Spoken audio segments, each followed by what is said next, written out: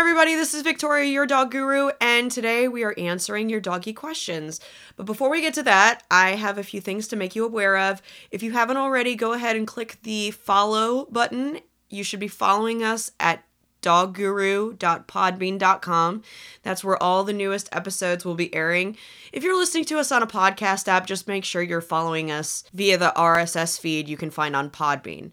This is really important because if you were listening to us on blazingcariboustudios.com, that website is now down, so you won't be able to listen to the episodes there, but all of the episodes are archived in Podbean, so you can listen to all the older episodes and all the new ones in the same place.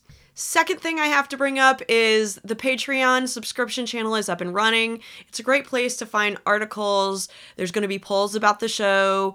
There's live streams and benefits to becoming a subscriber at every tier. So do take a look at that. It's a great way to help me grow the show in a way that I haven't been able to in the past. For example, I want to be able to do live streams where I can do live Q&As and chat sessions. I'd like to start involving the patrons and having them on the show, and I want to start interviewing more people in the animal behavior world to broaden the behavior scope and really to educate both of us. I mean, I feel I can always be learning, and the best way for me to learn is to learn from people who are above my station or who do things differently. Oh, and another benefit to the subscription channel is you'll get early releases to episodes and unreleased content that you won't find anywhere else. So those are a couple other perks. That all said, let's get into your questions. I got an email this morning, so I'm going to start with that. So it says, "Hello, love your podcast. It's so informative. My partner and I have a Groodle. He's about 10 months old. He's such a great-natured, friendly dog, loves playing at the dog park with other dogs. But one thing he does that we're trying to stop is when he gets overexcited playing with another dog, he barks at them to get them to play. It is in no way aggressive, but sometimes people get nervous as they are unsure whether it is aggressive or not. We're also having issues of him coming inside and going to the toilet inside. He was perfect at toilet training a few months ago, but started backwards for no reason. And usually we don't catch him in the act, so it's hard to punish as it's already been done. Is this a dominance thing? Thank you in advance for your advice. Cheers, Floyd." Okay. I appreciate your email. You're going to have to tell me what a Groodle is. I feel a little green right now. I've never heard of a Groodle. So if you could tell me what a Groodle is, I'd be eternally grateful. In the meantime, I don't think it's a breed problem, regardless of what made a Groodle. I'm assuming some poodle and, I don't know, Great Dane? I'm not really sure what else is in there, and I don't have a photo. So I'm curious. I would really like to know what he is. So, okay, couple things. Barking. Yes, I can actually picture your dog doing this because I've seen dogs do this at a dog park. I've seen them do it at obedience classes as well when they get overstimulated. It's like, you know, it's really repetitive, and sometimes they'll even lunge a little bit, but like all of their body language is relaxed. I mean, none of it is combative at all. Not that wagging the tail means that it's not combative, by the way. I don't know if that's what you're looking at, but I'm thinking that this dog is kind of like hopping around and just barking like, play with me, play with me. I've seen dogs do this. And usually it's a socialization problem, but there's only really one way to fix it. It's ending the game immediately. When you see a behavior you don't like and you really want to leave an impression, take him away from the dog park instantly. You personally will go, maybe clap your hands and retrieve the dog. Don't ask him to come to you because now he's on notice that you're upset. So you don't want to do that. You want to go retrieve the dog, make no other comment, and just leave. Okay, all he wanted was to play. It's going to seem like he's going to go, oh my goodness, what's this? This is extreme. Yeah, it was an extreme response because you're being a little too much for everybody and nobody knows how to take you. He'll think it through. You're going to probably have to leave the dog park, maybe a handful of times.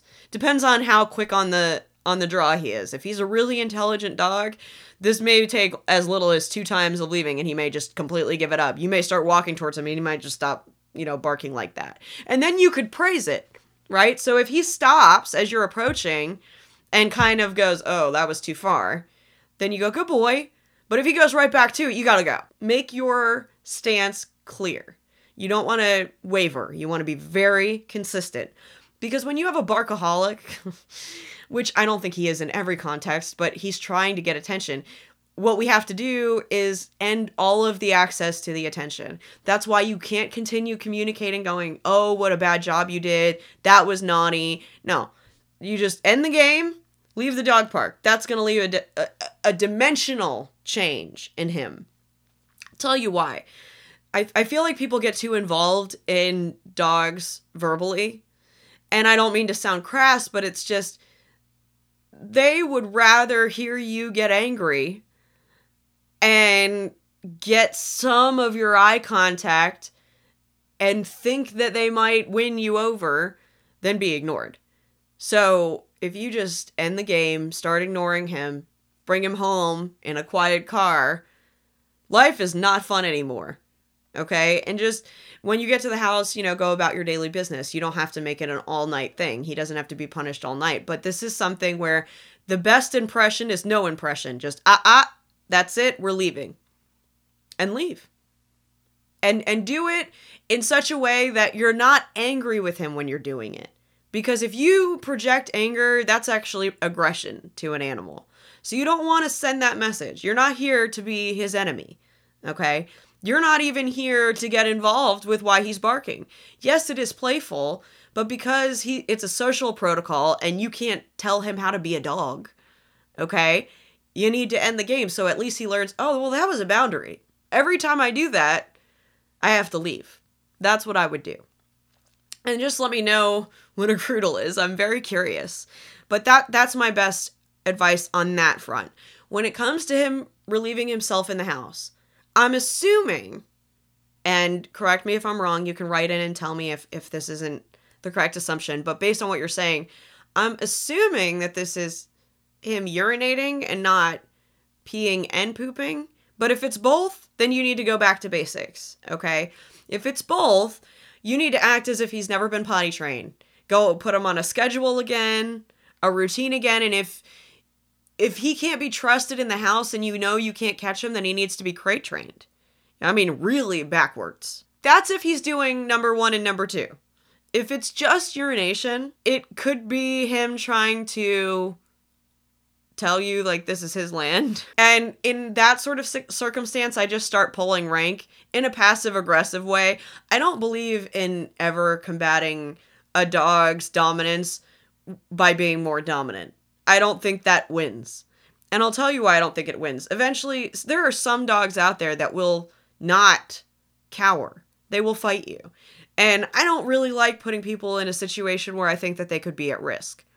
So I would go in on a really progressive front.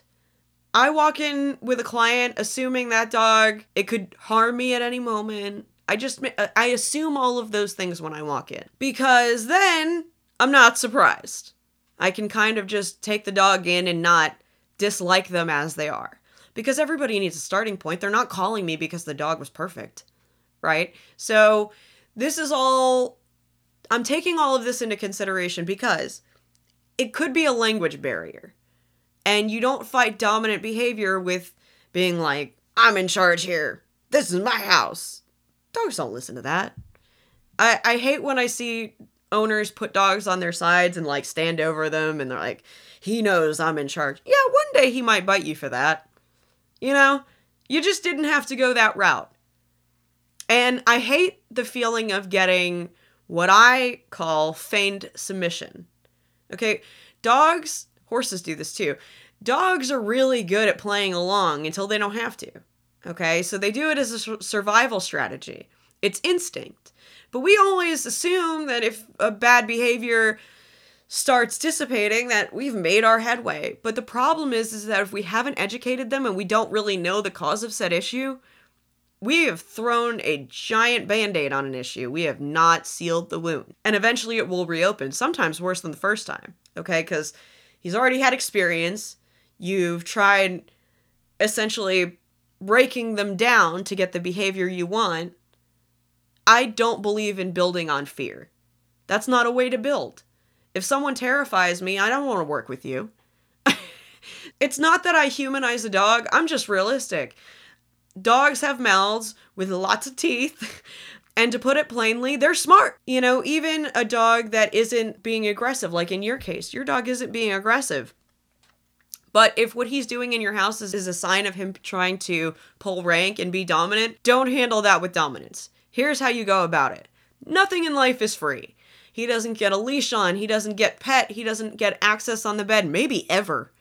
For a while, until he starts respecting that it's your space. You don't have to kick him out. You don't have to ruin his life. You just have to adjust things so that he starts earning from you. Earning his food, earning leash walks, earning cuddles, earning all treats, all of the things. So this way, you're restructuring his lifestyle. He doesn't go, I own this place. He finally has to look around and go, all right, what do I have to do to get this? What do I have to do to get that? And I require simple things. I don't really want to overcomplicate his life. And simple things are where you get the quickest response system. So sit and eye contact, asking him to sit and back up, just asking him to move around where you're pointing is getting him to obey. And every time he does, praise. At the very bare minimum, praise. And then give him whatever he was earning. Okay, whether it's a cuddle, whether it's access on the couch. But I don't let dogs on surfaces that are peeing in my house or pooping in my house because it just shows that they don't have respect for the space that they're in. So we have to back up. Whether it's a house training issue or whether it's a dominance issue, those are the two strategies you have to go with. If it's a house training issue, you have to go all the way back to as if you had a new baby puppy, 12 weeks and in your house. Same structure, same routine, same consistency, and no freedom in the house if he doesn't relieve himself outside. Okay, back to the crate. And then you give him another opportunity to go back outside. You have to restructure if it's a house training issue. If it's a dominance issue, then everybody needs to install Nothing in Life is Free. And if you need more information about it, all you have to do is Google it. It's all over the internet now, thankfully, but it's a really effective strategy. Without being combative with your dog, you get the message across that you're in charge. He gets to live here. You guys are friends. It's a partnership, but he has to earn from you. Very important strategy. And I do hope it helps. So go ahead and give me a follow-up email. I'm very curious. Okay, our next question was posted in the Dog Guru Hounds group, so let's go over there. And it says, this question is a bit weird, maybe.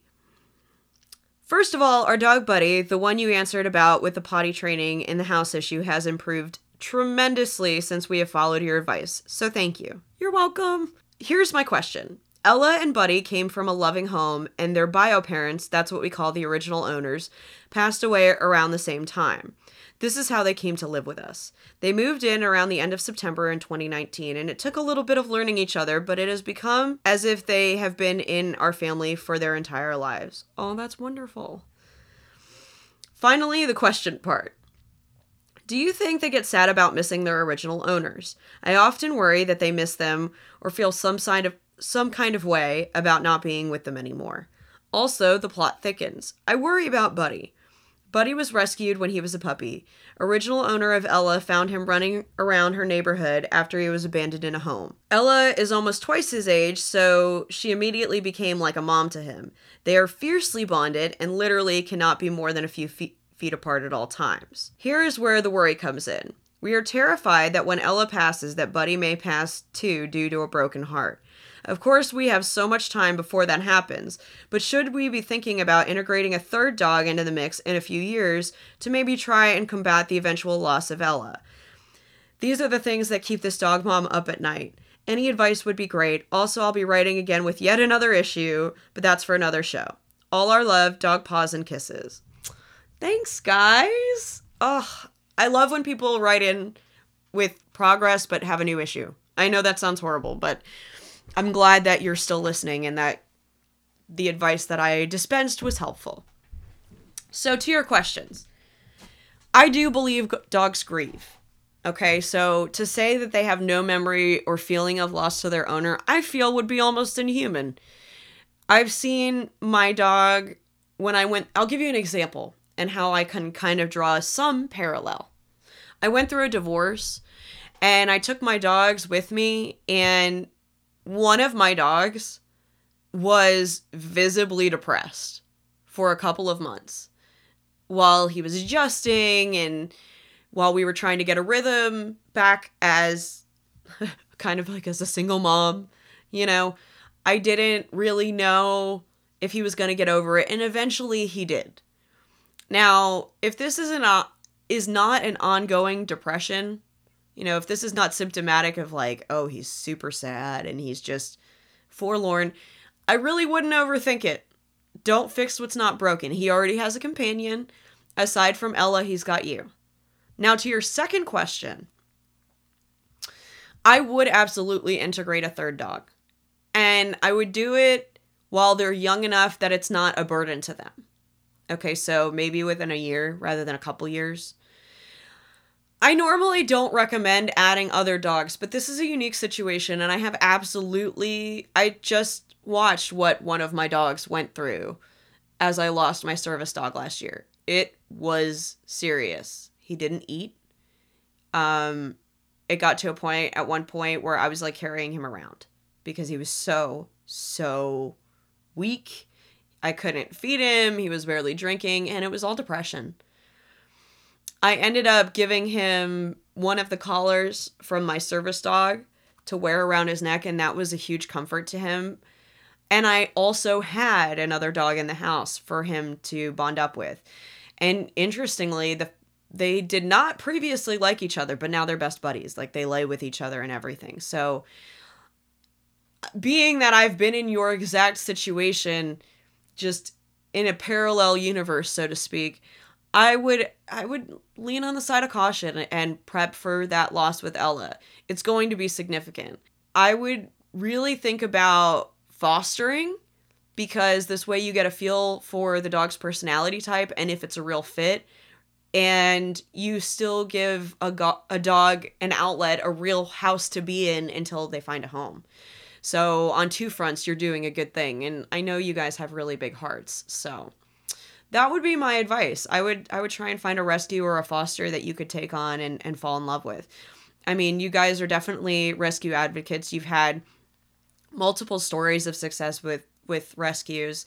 So to soften the blow, I would prep a little earlier on than you were initially planning. Instead of 2-3 years, I'd look at like a year to integrate a new dog, and maybe start looking at rescues now that might need your help. So that you could, I mean, who knows? You might come across one that you just fall in love with, and then you bring them to the environment where these dogs are, and you get a feel for what's possible.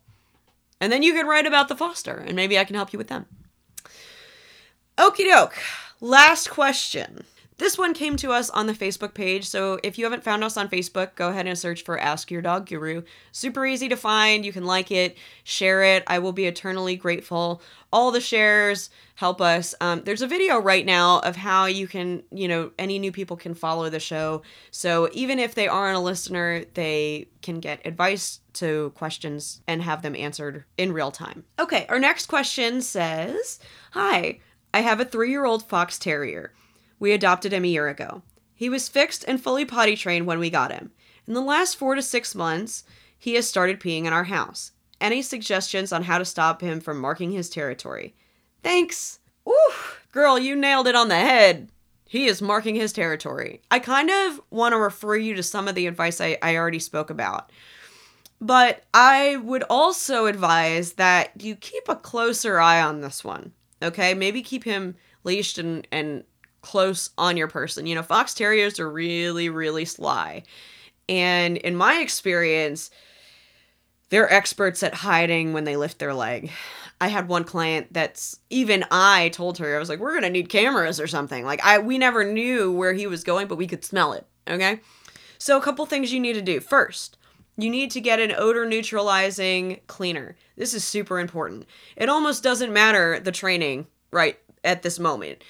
Deodorizing the house in every way possible. This may mean purging rugs that you love that have been peed on. This may mean cleaning every surface. This may mean some serious overhaul. I don't like Nature's Miracle. I just don't feel like it fully neutralizes the odors. I love Odoban. You can find it online. Amazon.com has it. Super effective product, not an offensive odor. So that's where I would start. Second, it is crucial that you do the Nothing Life is Free. This is absolutely about him trying to tell you this is his house and you just get to live in it. You're the help. I've seen this before. Nip it in the bud. Please nip it in the bud. Part of this is that he's just now adjusting to your house. I mean, I know it sounds like you've had all this time with him, and I know he isn't a young puppy, but still, he's a young dog. So you're kind of fighting nature a bit. He's, with rescues specifically, it's a gradual adjustment process. So some things that they do later on, they may not have started with. And in some cases, they have never done in a foster home before, so they may not know to warn you about it. Often, if a foster has had a dog for 5 or 6 months, they've seen it. But, in your case, the dog could have been in any situation before you got them, and he may feel like, okay, I live here now. You can help. Well, we need to change that structure immediately without being mean about it. So, Nothing in Life is Free. Please Google it. It will be so helpful. I gave several examples earlier in this show, and I definitely think that's going to improve it. The third thing you need to set up is a schedule.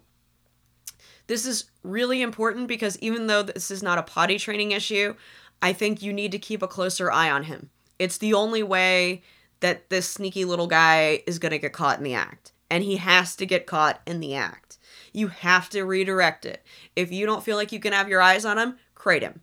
If he hates the crate, tough. Learn about desensitizing him properly to the crate. One of my best tips is feeding him in the crate with the crate door closed. It's one of the quickest ways to associate a denning instinct with the crate and get away from some of the anxiety that goes with having the crate door closed. Because if they have to eat in there, it's no big deal. But if you leave the door open, they're not really being crate trained. So, food for thought. That's an insider tip. When you catch him in the act, this is very important. You need to go, no, sir, take him straight outside. And make sure, even if you have to walk a mile, he relieves himself at least once outside so you can praise him for it. Very important. You need to build. It's not enough to just end the behavior and take him outside and be like, I tried. You have to get him to do the right thing so that you can praise it. You have to mark those moments. I would also add a treat for any time he relieves himself outside. I know that this is a marking issue. I'm not misunderstanding you, but you still have to reward what you like where you like it. It's just the quickest way to turn things around. So that's why I'm giving you that advice. Please do update me. I would love to know how things are going. And if you have a question for me, the best way to email me is askdogguru@gmail.com. Link is in the description, show notes for those who are listening to us on a podcast app. If you listen to us by chance on Apple Podcasts, if you could rate and review us, I would so appreciate it, and I would be happy to read it on air. All reviews are welcome. I take creative criticism and constructive criticism very seriously. In fact, there was a time that there was background music and someone was like, I really like the content, but the music is very distracting. So as you may notice, now we just have intro and outro music. So I do take you guys seriously. Which brings me to my last and final point of the day. If you want to weigh in on the show and interact with me in a whole new way, please join me on patreon.com/askyourdogguru. Again, link is in the description. Like I said earlier, you'll get early releases to episodes. You'll also get unreleased content and you'll get videos and live streams. So there are perks to different levels. So do check it out and help me support and grow the show. I appreciate you. Oh, and one exciting thing that is offered starting this week on Patreon. So if you join on our 3rd tier level, you will get 30 minutes privately with me to talk one-on-one, which is kind of perfect. If you've ever wanted to chat with me or ask me questions about your dog, you'll get me one-on-one, 30 minutes, all yours. Oh, and by the way, thank you for everyone who is listening already. I just the other day looked at a map of where everyone is listening from. It turns out we have people in Uruguay, Russia, we're huge in India, all over South America, Canada, Mexico. I'm just like in awe of how many places are listening to this show. Oh, Italy, hey. It turns out that everyone out in the UK loves animals, specifically dogs, so I am just shocked with how many people we get every day that listen to the show. So let's make it the biggest, baddest year we've ever had yet. I hope everybody has a happy and healthy week. That's it for me today, everybody. This has been Victoria, your dog guru. Namaste.